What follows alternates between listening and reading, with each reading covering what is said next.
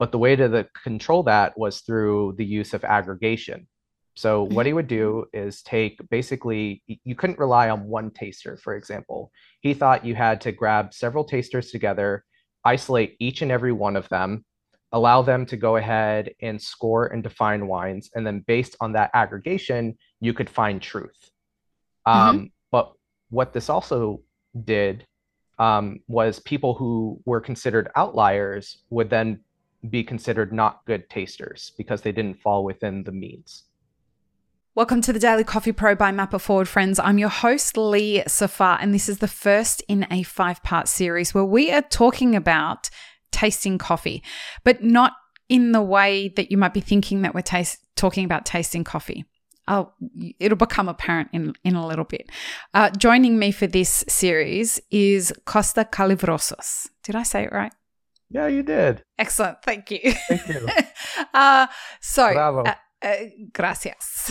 I don't know what language, all the languages that we're speaking in a second. I will start speaking in Arabic and you will start speaking I in hope so. Italian, and it'll all end up meshing into one. Anyway, we are talking about tasting coffee. And this is going to be an interesting conversation because we're going to be talking about more of the nuance and the history and the kind of the philosophy behind tasting coffee. So to get us started, Costa, why don't you tell us about you? Sure. My name is Kosta Kallivrousis. I'm the US sales manager for El Grano. We're a digital platform and a marketplace to connect producers and roasters. Um, yeah, and so, part of my job is an intersection of taste. Mm-hmm. And I have been privy to basically seeing the buying and selling of green coffee for about the last 7, 8 years. Um, and I'm also a licensed Q grader. I've been a US Brewers Cup finalist in the past as well. And, I've had an overall obsession with taste and the intersection of power and taste probably since like right before I started selling green coffee.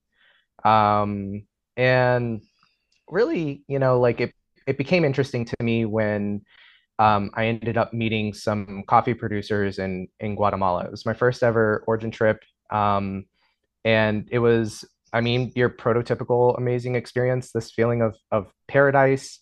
It had been what I've been working so hard to like have the opportunity to see firsthand. Mm-hmm. Um, and out of conversations and experience that I had with several producers in Guatemala, and ended up basically launching me into an inquiry of how did we get to the point where we understand taste in coffee the way that it is? Where did the cupping form come from? What are Mm-hmm. like the attitudes and dispositions, um, and why are they the way that they are? I would probably consider myself at best an academic enthusiast. Mm-hmm. Um, and, just Googling shit and hoping that I can find like just little bits of glimmer, to the question that I have, which is like, how did we get to where we understand the way that taste functions today? Now, in this episode of the series, we're going to talk about the history of taste. Yeah. So So tell us about the history of taste. I have my own theory, and I'll call Mm-hmm. it my own for now. Mm-hmm. Um, And this comes from two papers in particular, one from Harvard scientific historian Stephen Shapin, Mm-hmm. and then a colleague of his, Christopher Phillips. Shapin did a paper on the subjective objective binary in Californian wine. Mm-hmm. Um, and as I was Explain what reading that this, means, oh, please. sure. So yeah, no problem. So subjective objective binary in wine. So what Chapin was basically looking at is like how did we go from like European ideas of like this is what taste is. Taste is cultural, it's aristocratic, and it's poetic. And like this is how you know what good taste is. For example, in wine, like this is Mm-hmm. how you describe wine, this is how you enjoy wine, these are the varietals that we enjoy. This is why we enjoy them. describing things like sunshines and rainbows. Mm-hmm. Um, and then enter in, halfway across the world into California and UC Davis. A gentleman by the name of Amory Menard like shows up, and basically the state of California throws a whole bunch of money at UC Davis in order to go ahead and restore Californian wine after Prohibition. Mm-hmm. But in order to go ahead and really be able to restore, any type of financial value to wine, Amory started looking at ways to go ahead and challenge European hegemonic power. What So does like, hegemonic power mean? oh, like total control.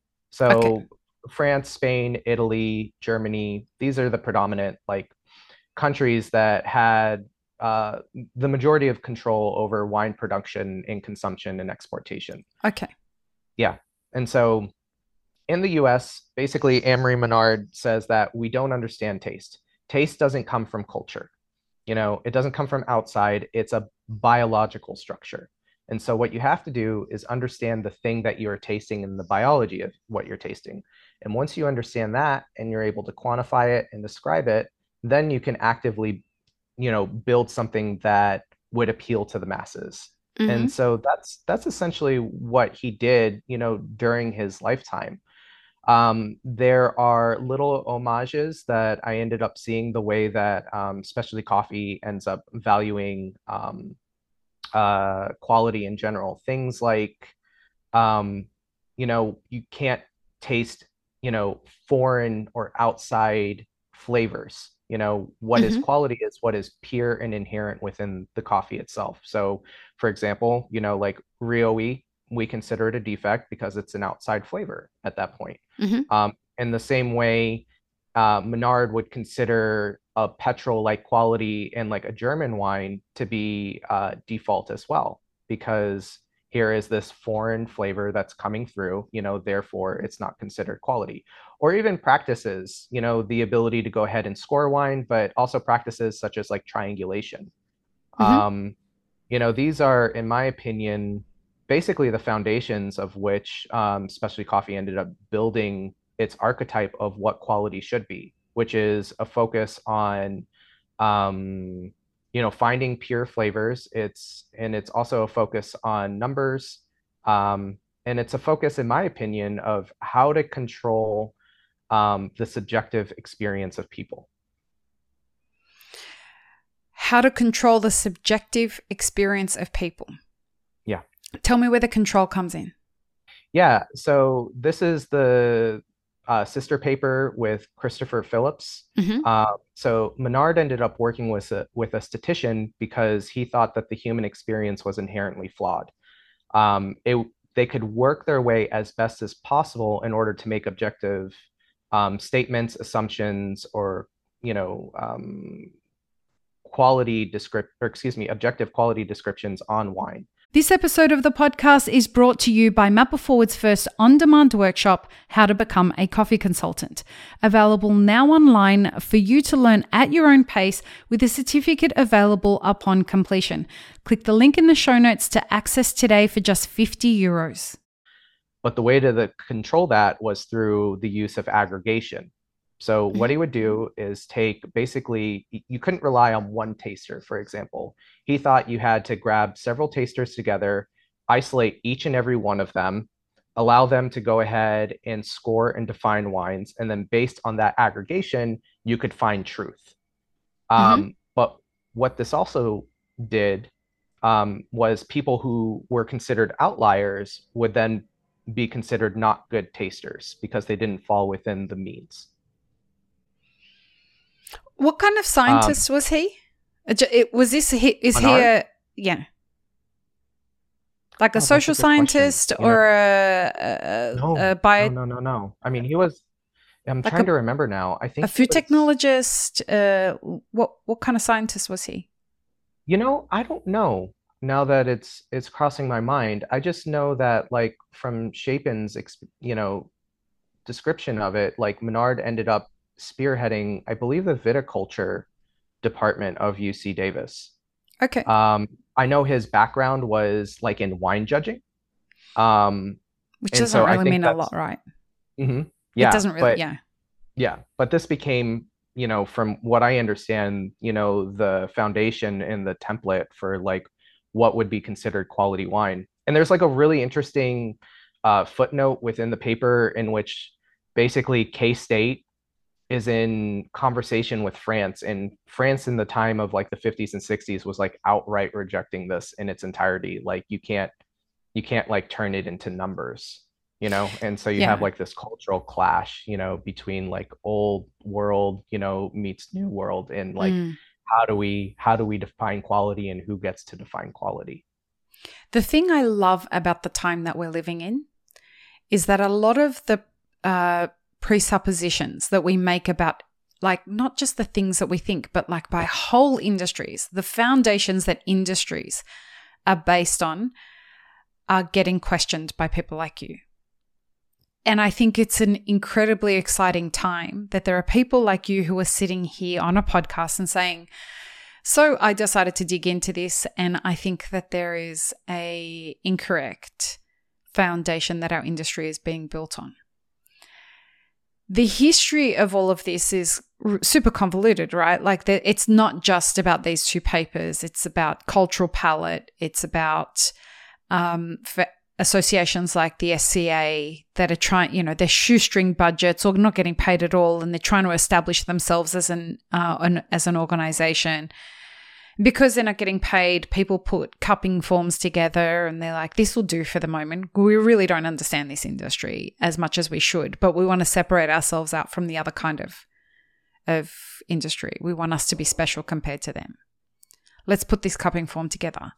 And then as you get an influx of people into a new industry, it's like a religion. People just assume the further you get away from the moment it was created, the more adoption it gets. Right?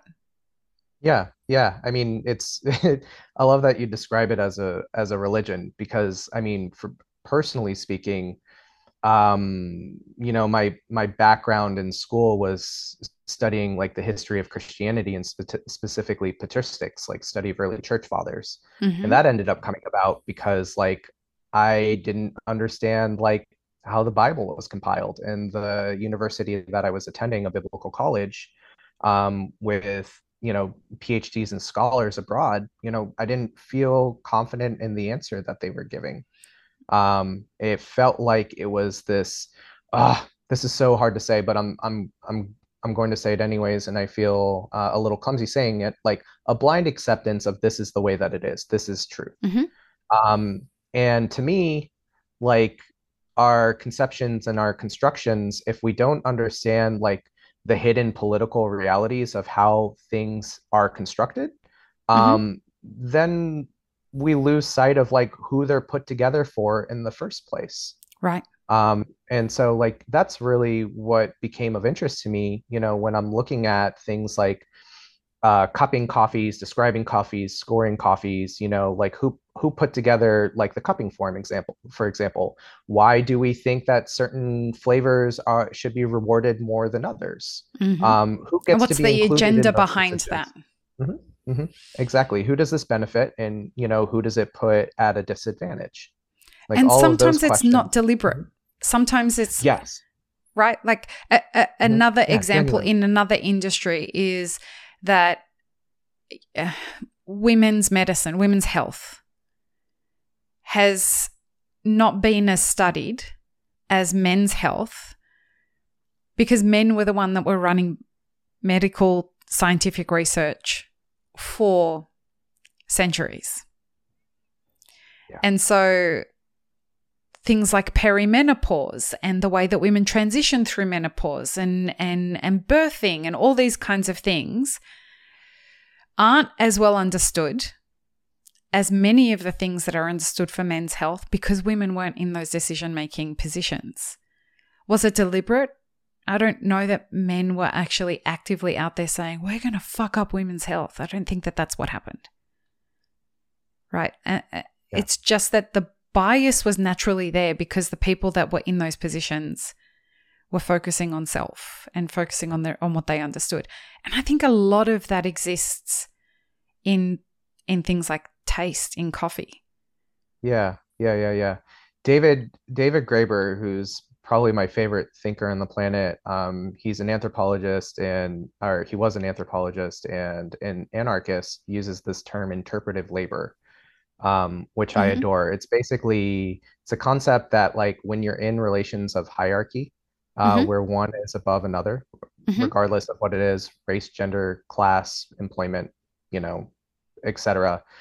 Uh, where it gets wonky is where all the interpretive labor, happens from, one group of people on top of another. And so, for example, women historically are put in a position, where women have to do the interpretive labor of like, what is this guy thinking? Why is he thinking this way? Mm. What is he going to do next?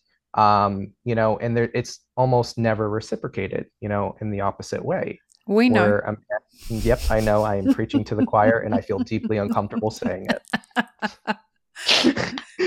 But And let in me the tell same you, way, specifically as a woman in the coffee industry, filled with a whole bunch of men. Anyway, we're not going to go down that rabbit hole.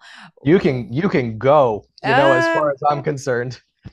I appreciate you opening that up for me, but I assure you, You sir, that don't I am have a to. woman who is well capable of taking and asserting that opportunity should I need it. I appreciate Good it. for you. Yeah, and the reason that I bring it up is Yeah. because, if we're thinking about the cupping form, for example, or just taste in general, all the interpretive labor more or less has to be done by, producers or those in the global south. Like they have to be thinking, what is the buyer thinking? How are they feeling? How Mm-hmm. are they making these assessments? And it's almost always a sense of like, I have to adjust to like this person's expectation and read their mind and what they think, feel, act, and almost never the other way around. Right. Yeah. That leads us into what the next episode is going to be. And this is a question that I have asked scientists on this podcast. I've asked many people on this podcast about the objectivity of tasting coffee. Because if one person, like one end of the supply chain, are trying to understand what the other end of the supply chain need, the assumption there is that they can give you an objective answer, right? Like we should be able to assume that the people who are providing us with this information know what the fuck they're talking about. Yeah. In the next episode, we're going to understand how reasonable a supposition that is. So join us for that, people. Peace, love, and peanut butter. Have an amazing rest of your day. Thanks for tuning in, friends. There are 2 ways you can support this podcast. Firstly, become a paid member of our YouTube channel. Secondly, you can join our Patreon for as little as $3 a month. Both have options for exclusive ad-free content and early release content. Don't forget to subscribe and share this podcast with your friends. The Daily Coffee Pro is produced by Map It Forward, and the music you're listening to is called Run, Run, Run off of my album Laundry After Midnight. To get older episodes of this podcast, as well as more information on Map It Forward, head to mapitforward.coffee. You can find links and more information in the show notes below.